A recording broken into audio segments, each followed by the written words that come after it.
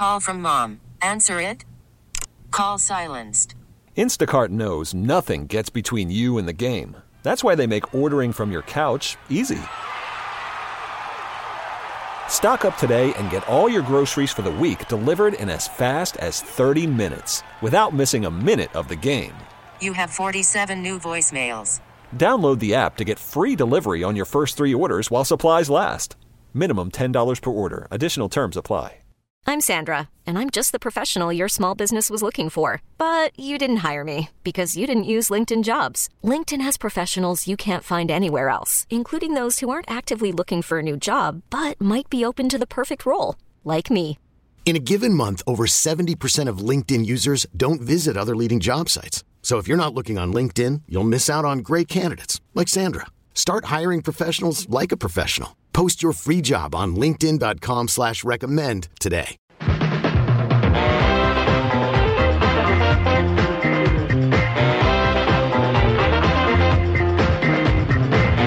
welcome to the Trez Paler Show 2020. Jay Binkley this year with Trez Paler.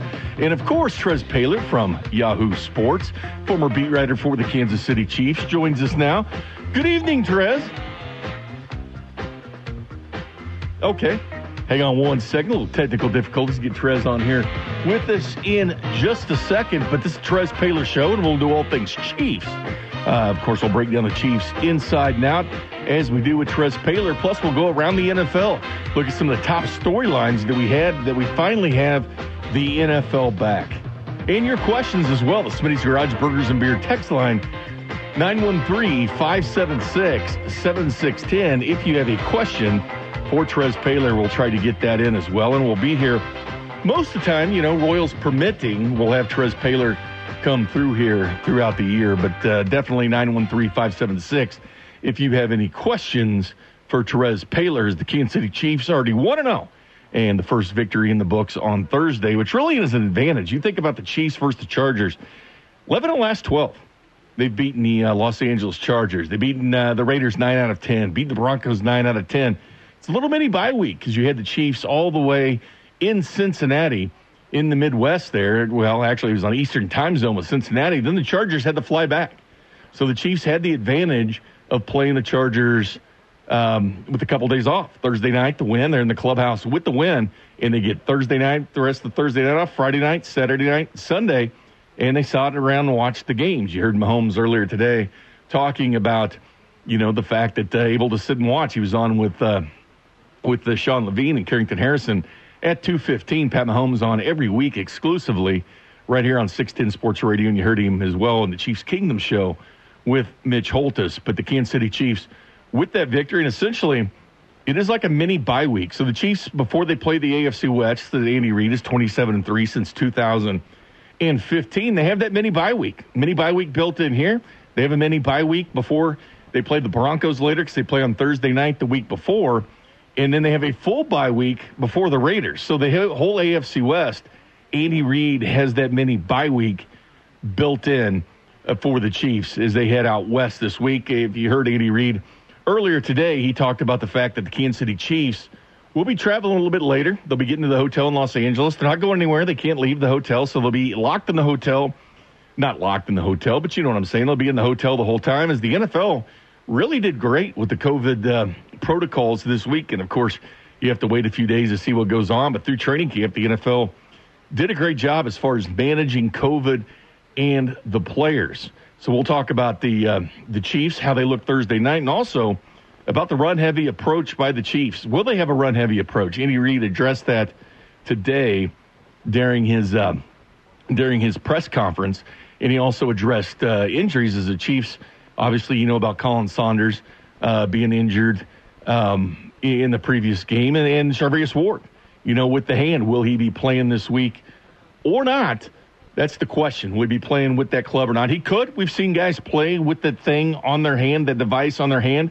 Will he play a lot? Remember, there's 2 extra guys that get to dress out in the NFL, as you can bring your game day up from 46 to 48 with just the 5 guys on the injured list, or as far as not the injured list, but the inactive list each and every week. But Andy Reid spoke today about Charvarius Ward and what to expect. Could he play this weekend or not? Well, we'll see. We'll see how it goes. He had some work done on it, and we'll just see where he's at. When it's by game time, but we'll see. We just gotta have to see how it feels. So see how it feels. It's going to be wait and see. I don't know. You can't say if he's going to play or not. I would guess he probably would give it a go, maybe limited snaps. I definitely think that if he didn't play this week, he'll play the following week against the Ravens on Monday night. I expect him to play then. Could he get in for a little game action? Or we could see a lot more L'Jarius Sneed this week, Rashad Fenton for the Chiefs. But definitely the defense looked good last week. I know that Houston kind of got some garbage points there at the end. But the Chiefs had a different approach. And the run-heavy approach is something that Trez Paylor and I will get into a little bit later with the Chiefs, because right now Clyde Edwards-Helaire is Monday Night Football going on now between Pittsburgh and the Giants. And, of course, there's a game later with the Titans and Broncos. But right now, he's the only running back with over 100 yards. And you might think Pat Mahomes and airing the football out and Andy Reid, throwing the football. But the Chiefs actually had the only 100-yard rusher in the NFL this past weekend. And not only that, they only had 2 100-yard rushing performances last week, but already 100 yards for the Chiefs this week is really Clyde Edwards-Helaire coming out of LSU, and a lot of people household name now. And you heard a lot about him. He was a fantasy football pick for a lot of people, even around the country. I did some Chiefs hits last week for some different radio stations, so you kind of get an idea of what they're going to talk about or what they want to talk about. And there wasn't a lot of talk about Mahomes, clearly, because everybody knows how good he is.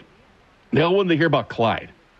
And obviously, had there been St. Joe and training camp and Chiefs fans getting up to St. Joe, they would have been able to see Clyde firsthand and got to see him work. But obviously with Damian Williams opting out, it left a golden opportunity for Clyde Edwards-Helaire, who really the only running back in SEC history to have 1,000 yards rushing and at least 50 yards receiving. And think about this, they've had 95 running backs drafted out of that conference since 2000. He's the only one over 1,000 yards rushing and 50 yards receiving. So Clyde Edwards-Helaire, that Joe Burrow, that Joe Brady offense, you see that now with the Carolina Panthers, but it's unbelievable. But right now, the guy whose name is on the show, Trez Paylor, joins us. Trez, good evening, my friend. Big, how's it going, man? Man, it is going, Trez. It is great to hear from you, because when I hear from you, it's like Pavlov's dogs. You start to salivate because it's football time. That's what I'm talking about. I'm glad we finally got it. Likewise, man. I'm glad to be here. Pumped to be on this show with you, man. Well, I know you were excited to watch all that football yesterday. I could not wait to stop it up.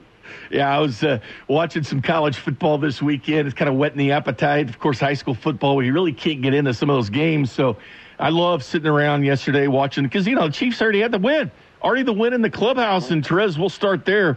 The Kansas City Chiefs on Thursday night.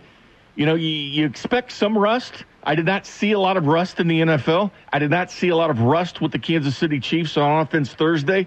Probably saw a little bit of rust with the Houston Texans. A little bit surprised in their performance. Thought they might make it a little bit closer. But the Chiefs picked up right where they left off. Man, I totally agree. I thought the Texans were going to come out firing, right? Like, what happened to them in the playoffs in January was embarrassing. They got out to a 24-0 lead. Then they got outscored 51-7 the rest of the way. I thought Bill O'Brien was going to be able to scheme it up in such a way that they're able to put up some points and maybe target the rookie L'Jarius Sneed. But it just didn't work out that way. Like, they looked pretty much overwhelmed. And I think it speaks to this, Ben. To me, I think this is one of those years where, because COVID has affected so many processes, it's the teams with the most competent coaches that are going to be really hard to beat. Think of all the great coaches in this league. They all won yesterday. Belichick, Reed, Carroll, right down the line, Harbaugh, right down the line, the best coaches in this league won. And I think it speaks a lot to how much competency in coaching is going to matter this year. I really do. I'm with you, Trez, and I think it was kind of an under-talked about storyline across the NFL, because without OTAs, without minicamp, it was about getting timing down. And we saw even the greatest of all time, Tom Brady. We saw that timing with the Buccaneers, and we'll get to that around the NFL, look a little bit off. And every Chiefs coach is back. Now, I wish that someone would get their opportunities in the National Football League, but for this year, they're all back. And I think that's big because they know exactly what to expect, know their talent. They were able to integrate the rookies in because I wasn't sure what to expect from the rookies this year, and we'll get to the rookies for the Chiefs in just a second. But just the fact that you have the coaching staff back, and, of course, Harbaugh with the Ravens, they look good. He's got a ring on his finger, knows what he's doing, and that coaching staff, the Ravens are really kind of running it back as well. But we really saw that with the Chiefs, that continuity and chemistry. And for no preseason, watch out now because they sure look good in the NFL this weekend. Yeah, the thing about it, too, is that I was talking to a lot of GMs and coaches this offseason, especially in August. And, one thing I kept hearing that they kept bringing up, Bink, was that, these teams lost 500 on-field reps in OTAs. But that's a lot of reps that they should have been getting, right? And that's where this continuity that we keep harping on matters. Look at the Chiefs. They didn't just bring back their quarterback and head coach and play call, but they brought back the whole staff. And it didn't look like with that team that they missed out on any of those reps. That's because the continuity really mattered. So this is a season where as long as we get to the finish, I really feel like these teams that have the continuity, these teams that have the competency, they're going to be at an even bigger advantage. Kansas City's right in the mix of it. They brought the whole doggone team back. They brought the whole staff back. This is going to be a really, really tough team to beat in the playoffs because they have all that going for them, plus the best player in football. Terez, when you look at the defense, before we get into the rookies, we'll do that in the next segment, but when you look at the defense and coming together, one of the strengths is this defensive line. We saw the injury with Colin Saunders, but then there's the draft picks. Mike Tana in there. How about Turk Wharton in there? Missouri S&T Division II, undrafted, getting some playing time, but that kind of shows you from the top on down just how prepared this defensive line is. To me, it's the best group on defense. Yeah, and you know what? What's even scarier, Bink, is that, I felt like that was as good as I've seen Frank Clark look here. I thought he was getting off the ball and firing off it, and he looked downright unblockable. I take notes on every NFL game, right? And, multiple times Frank Clark popped up. I'm like, look at 55. Oh, look at that bend. He didn't have that necessarily that way last year. Frank Clark looked to me like somebody who might be able to win Defensive Player of the Year. I'm not joking. Really? I thought he looked great. And a lot of some of your big players on defense stepped up too. Like Chris Jones just got paid. He looked good. Tyrann Mathieu popped. I wrote his name down a few times. And L'Jarius Sneed as well. The fourth-round rookie was awesome. So, this is a team that's going to be tough to beat, man, because it just feels like they're all kind of rolling towards the same boat. They've got the pressure of winning the Super Bowl off them. Now they can just go play. This has always been a talented team, but now they got the talent, the confidence of knowing they're champions, and the pride is necessary it takes to defend it. So it's going to take a superhuman effort for a team to beat them in the playoffs. I think Baltimore's talented enough to do it. There are a few other teams, the Saints are talented enough to do it, but they would not be an easy out. And they do have a chance to do something which is hard to do in pro football, which is defend the freaking title.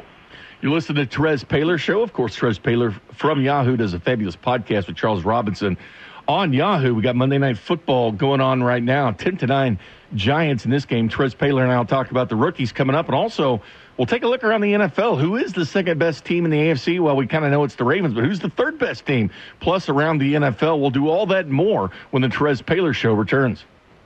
You're listening to the Terez Paylor Show, Monday nights at 7, 610 Sports Radio. Don't forget, Patrick Mahomes is on with The Drive today with Carrington and Sean Levine. You can go back to 610sports.com and rewind and go look at the podcast page and check that out. I'm Jay Binkley. This is the Terez Paylor Show with Terez Paylor from Yahoo Sports. Don't forget, this is cool night. It's a great night of content. Chiefs Kingdom with B. Mitch Holthus at 6 o'clock. Then coming up after me, Dusty Likens, Nick Price, Red Reaction, which is your phone calls. Now, you've been holding them in all weekend. You've been wanting to talk Chiefs. You've been wanting to talk Chiefs at the water cooler. Well, I guess there's no water cooler. It's on Zoom or whatever. Wherever you're working, you want to talk Chiefs. You can talk Chiefs coming back. Terez, welcome back, my friend, as the Steelers We'll get to it later, but who's the third best team in the AFC down by a point to the Giants right now? What's going on? I know, man. Before this show, I would have said Pittsburgh, but and look, here's the thing. I actually think New York's going to be competitive this year. Let's see how the game turns out. I think the Steelers are going to be a 10-win team that makes the playoffs and probably win the game in the playoffs. But right now, at this moment, I liked what I saw from the AFC East yesterday, man. I watched the Patriots-Dolphins game from start to finish, and I wanted to write a column about Cam Newton. And I feel like Cam is really, really motivated, and I think that they can use that guy in all the ways it takes to make him, continue to shine. Quarterback power, boots, like they really, really know how to use him. It's a ground control system, ground-based system with a lot of play action. They use a ton of play action, which really takes advantage of his talent. So I was impressed with the Patriots. I thought they looked great.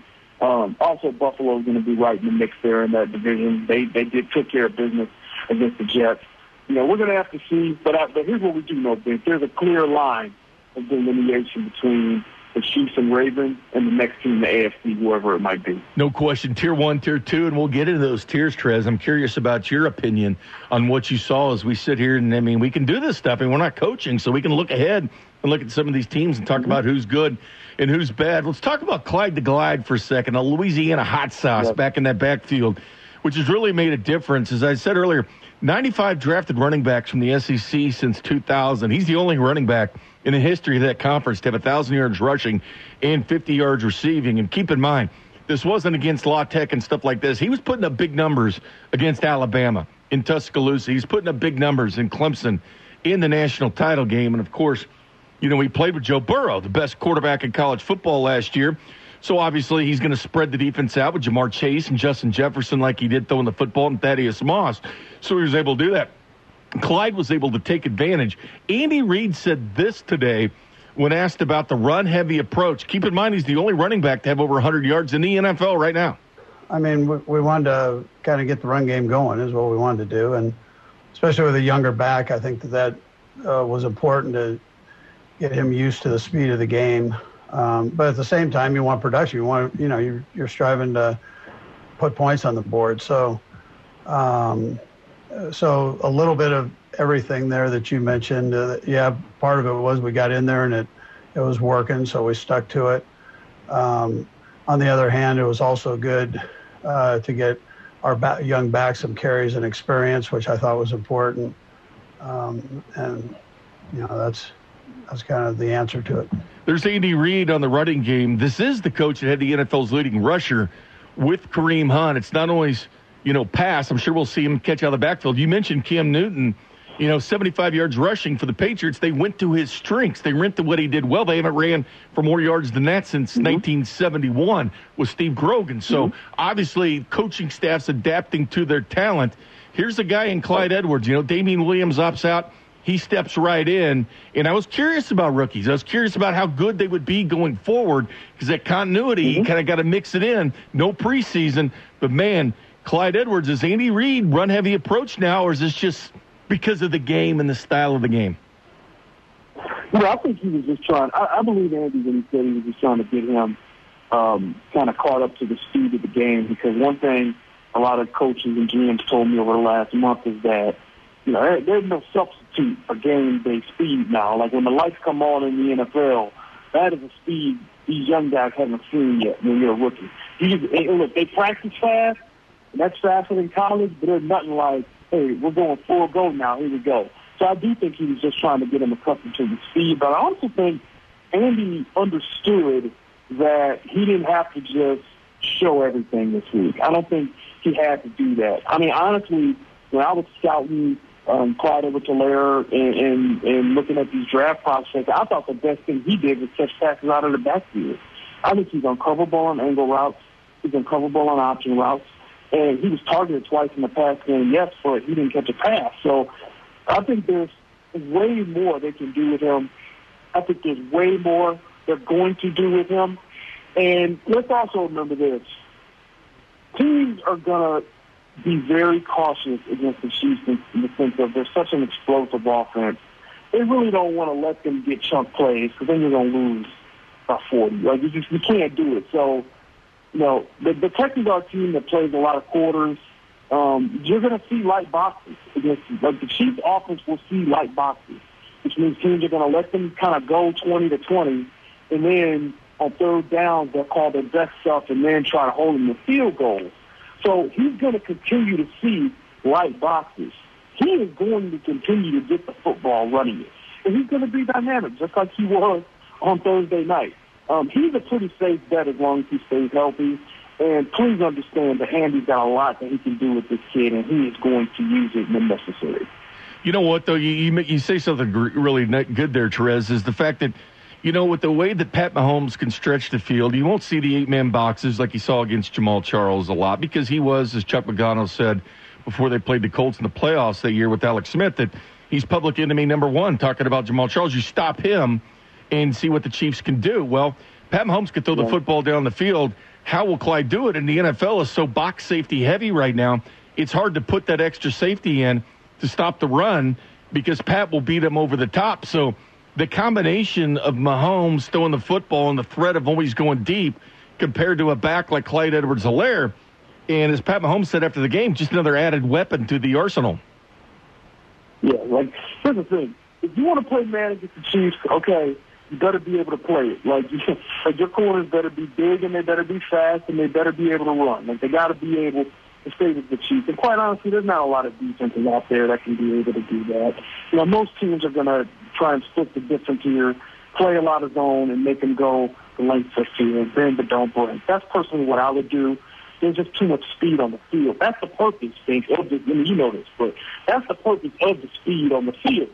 That's why the Chiefs have been so consistent trying to bring in fast guys, whether it's Watkins or Hill or Hardman. And guess what? They will be drafting more.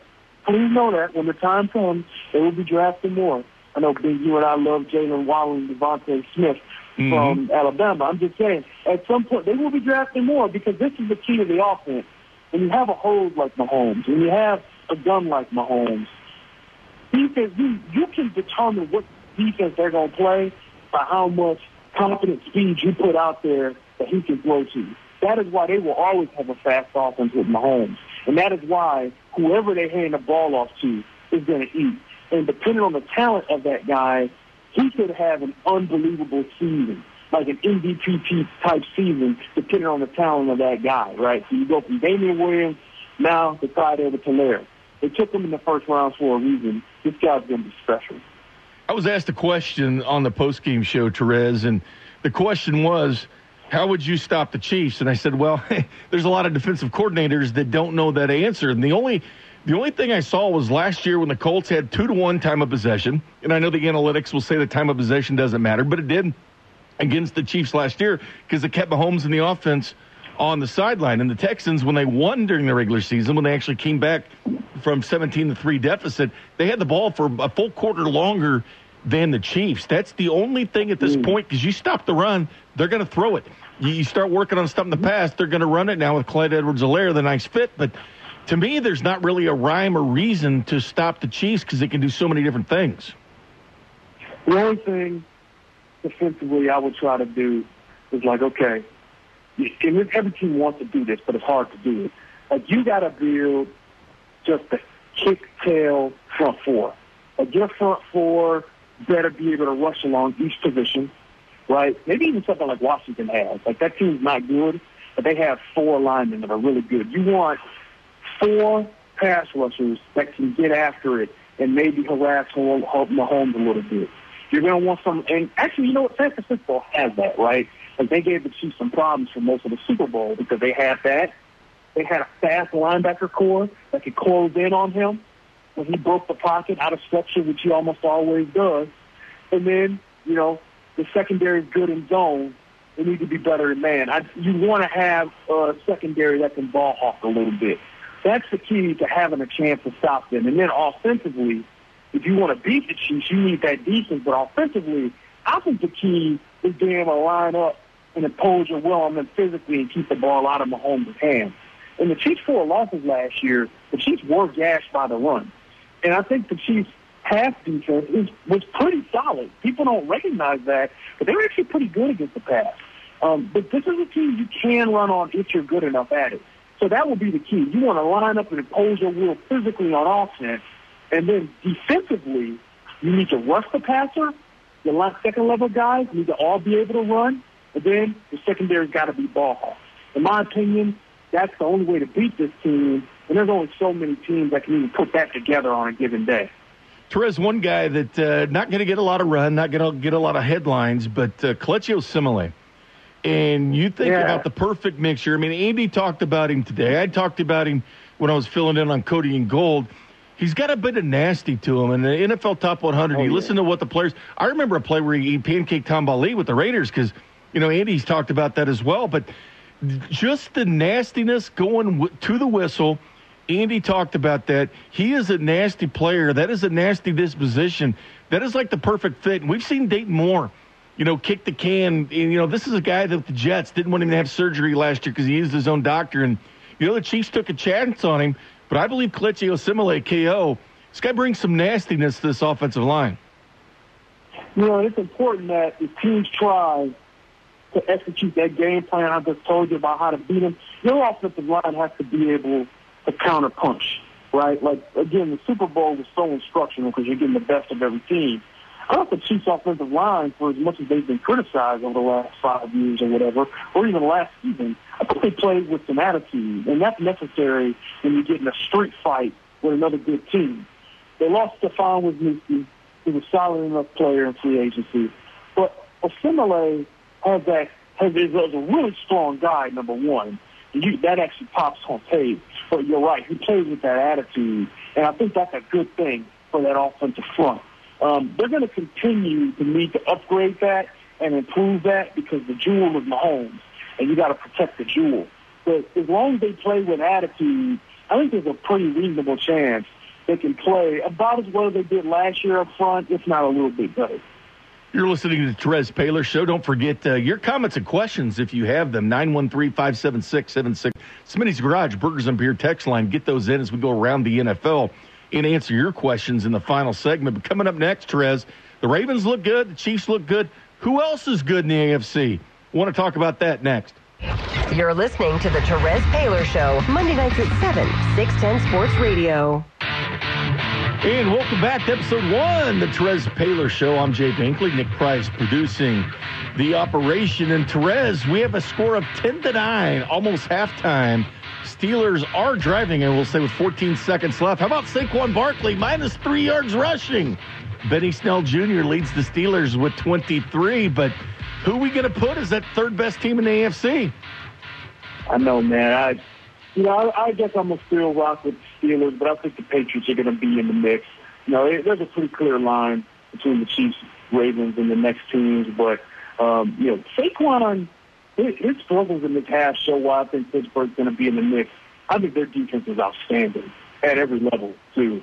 Their defensive line, that's what it takes to beat Lamar Jackson and Mahomes in the playoffs. And then, the secondary ball hawks it, and then they've got tremendous speed at the second level with Devin Bush Jr. So, that's the kind of team where I know their defense is going to be good, but if Ben can stay healthy and their offensive line performs and protects them, and they get a bounce-back year from Juju Smith-Schuster, they're a team, and they have a great coach in Mike Tomlin, in my opinion.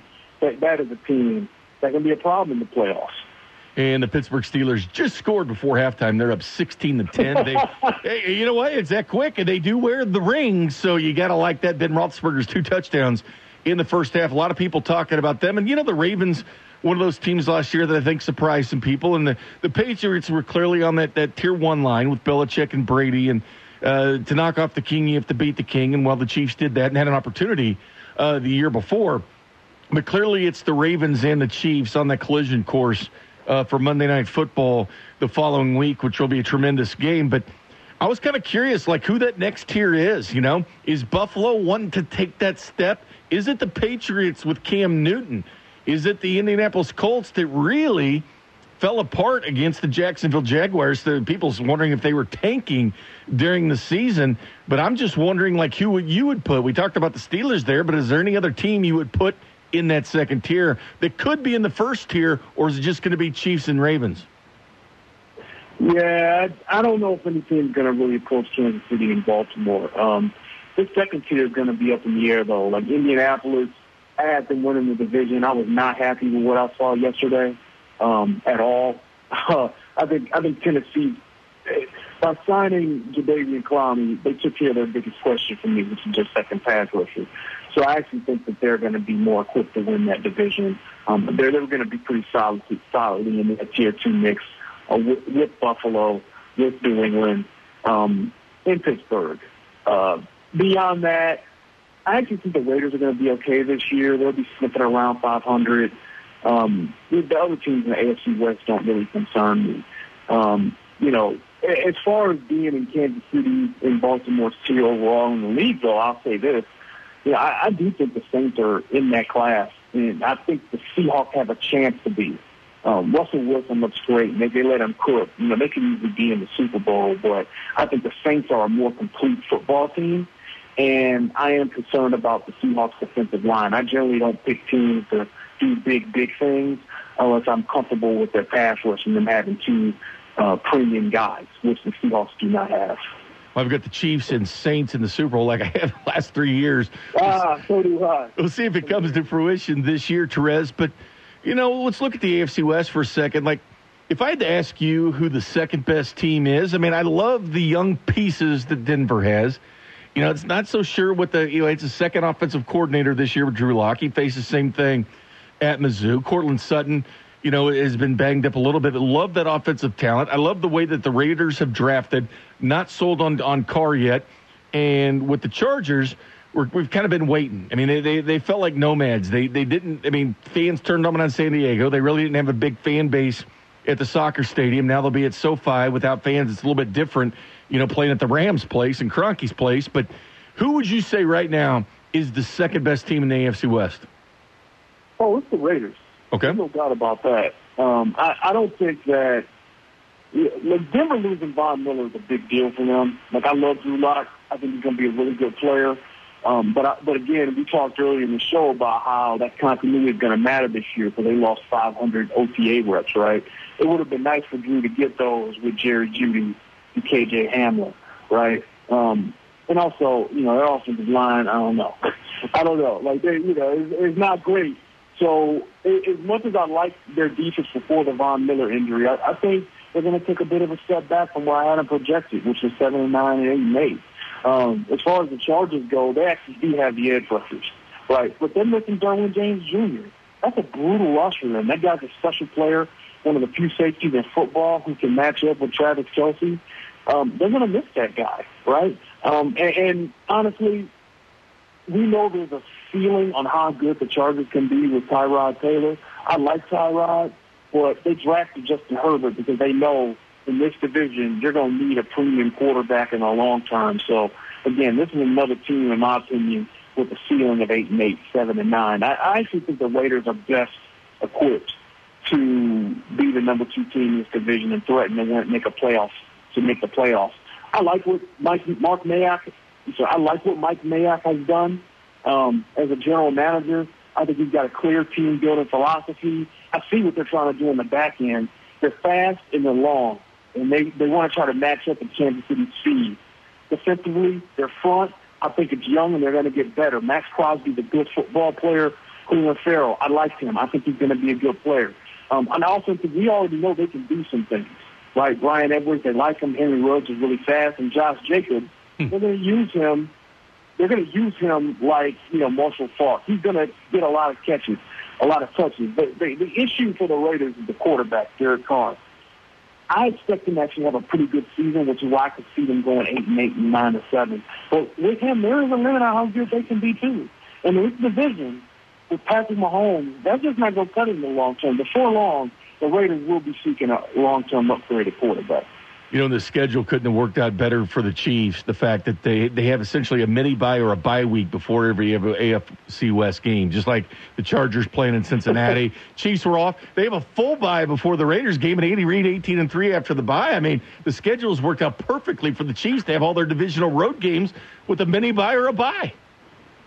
And that's brutal. That's brutal for these other teams in the division because Andy didn't need help. Yeah, okay, Andy's been incredible against them for the last 5 years, this entire division. So if you give him a bye, none of them can touch him. So, yeah, look, Andy didn't need any help, but the NFL is giving him help. It's going to be very difficult for another team to win this division. It would take extraordinarily bad luck for the Chiefs to not win the division. Well, Trez Paler's the best in the business. We know he watches all the games, keeps notes on all the teams. So we'll go around the NFL next, as we'll do each and every week. Plus your questions on the Smitty's Garage Burgers and Beer text line, 913-576-7610. But I want to talk a Brady and Breeze showdown. We'll do that next. You're listening to the Terez Paler Show, Monday nights at 7, 610 Sports Radio.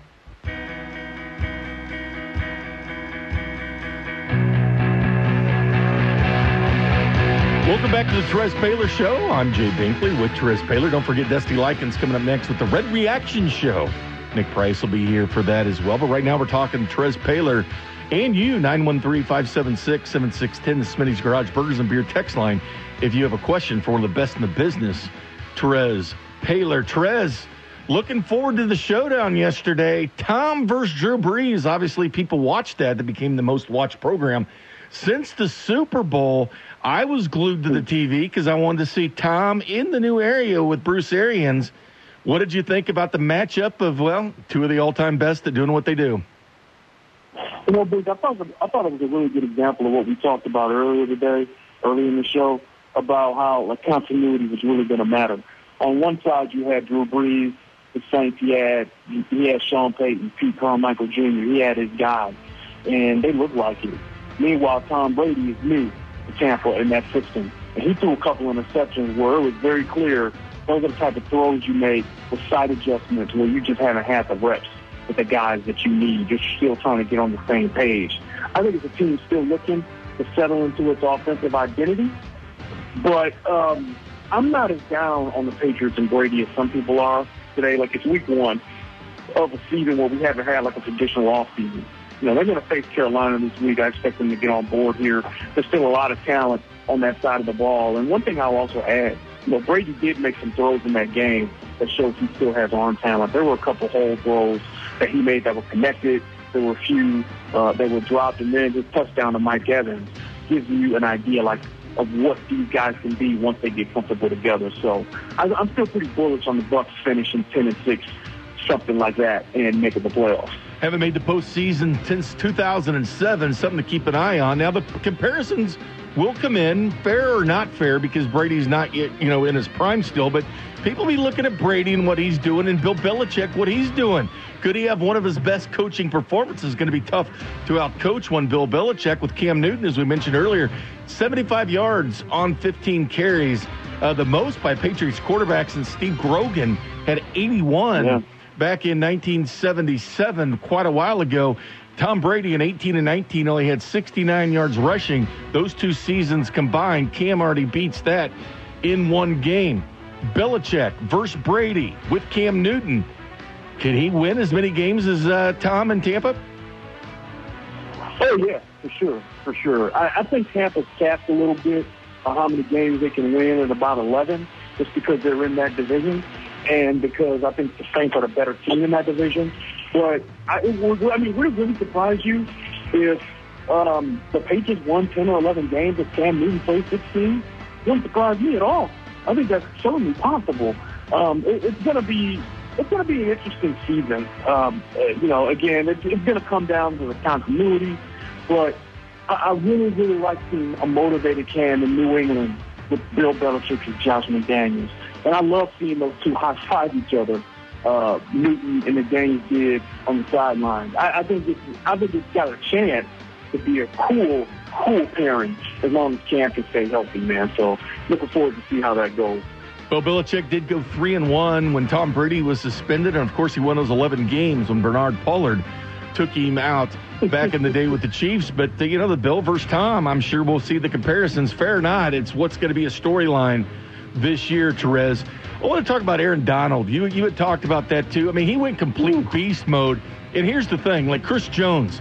I was saying something a couple months ago that I think Chris Jones could be talked about eventually as the number one defensive lineman in the NFL. But Aaron Donald, and the way he plays, he was playing like a wrecking ball against the Cowboys. We rarely see that, and keep in mind, he's been with the former face in Kansas City on the defensive line staff back at Pittsburgh, but can Chris Jones match that level of Aaron Donald ever? I'm not sure if we're ever going to see a defensive tackle as dominant as he's been again. I mean, I think we're talking about special stuff now.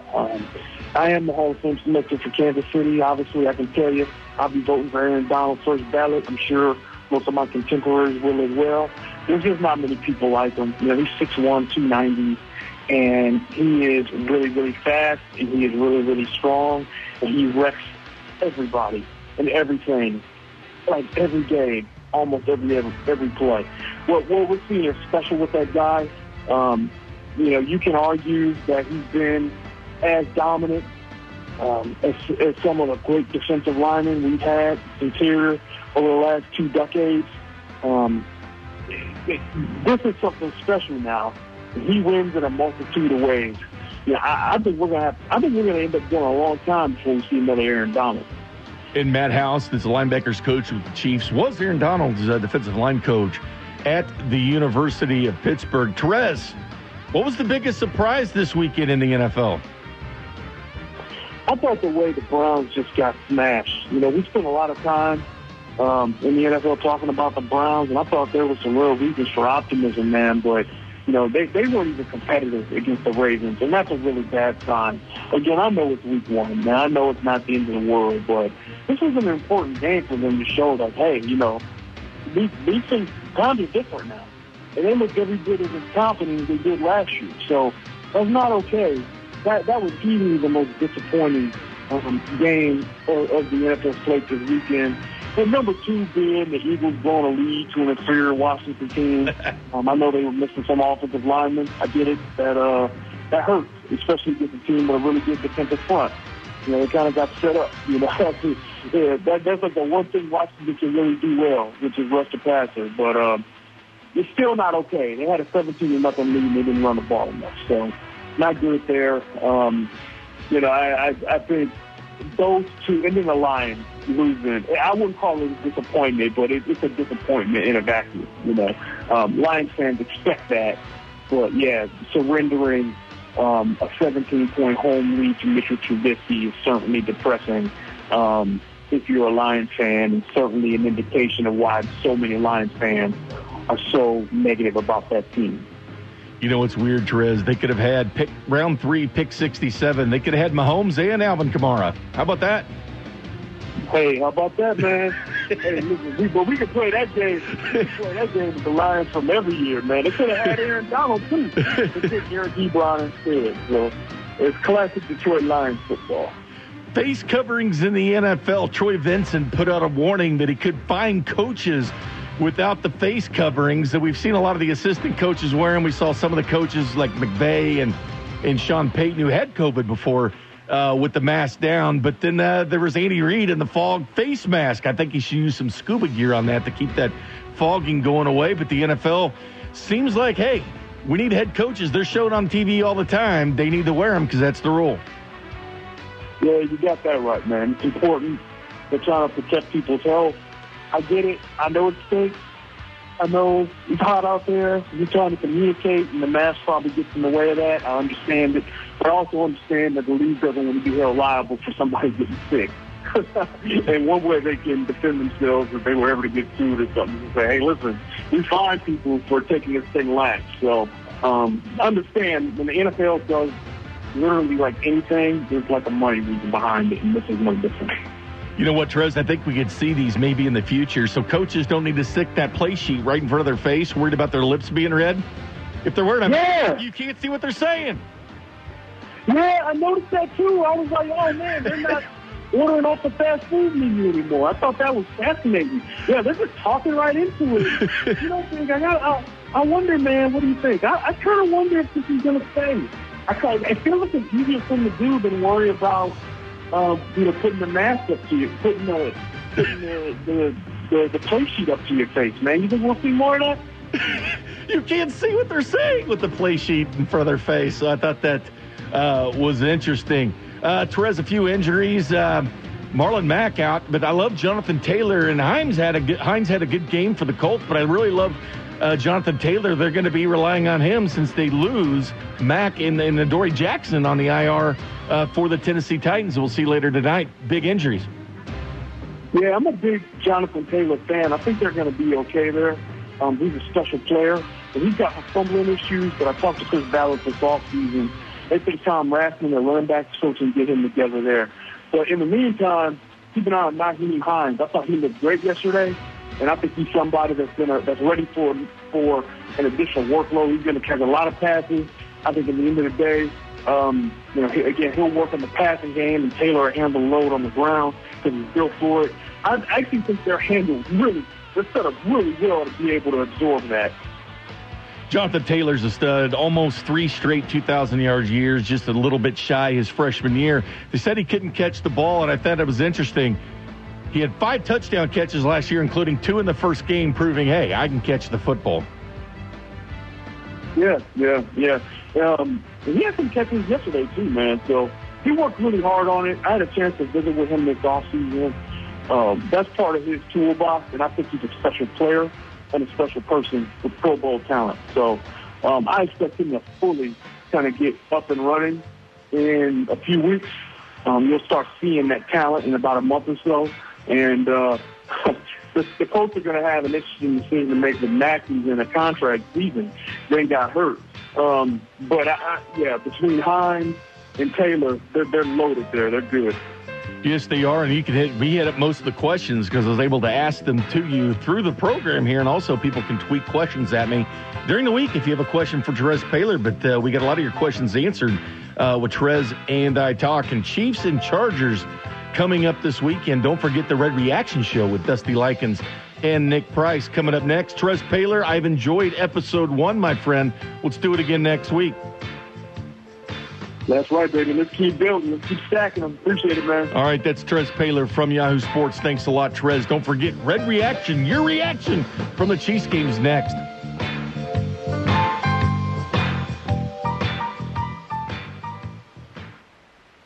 This episode is brought to you by Progressive Insurance. Whether you love true crime or comedy, celebrity interviews or news, you call the shots on what's in your podcast queue. And guess what? Now you can call them on your auto insurance, too, with the Name Your Price tool from Progressive. It works just the way it sounds. You tell Progressive how much you want to pay for car insurance, and they'll show you coverage options that fit your budget. Get your quote today at Progressive.com to join the over 28 million drivers who trust Progressive. Progressive Casualty Insurance Company and Affiliates. Price and coverage match limited by state law.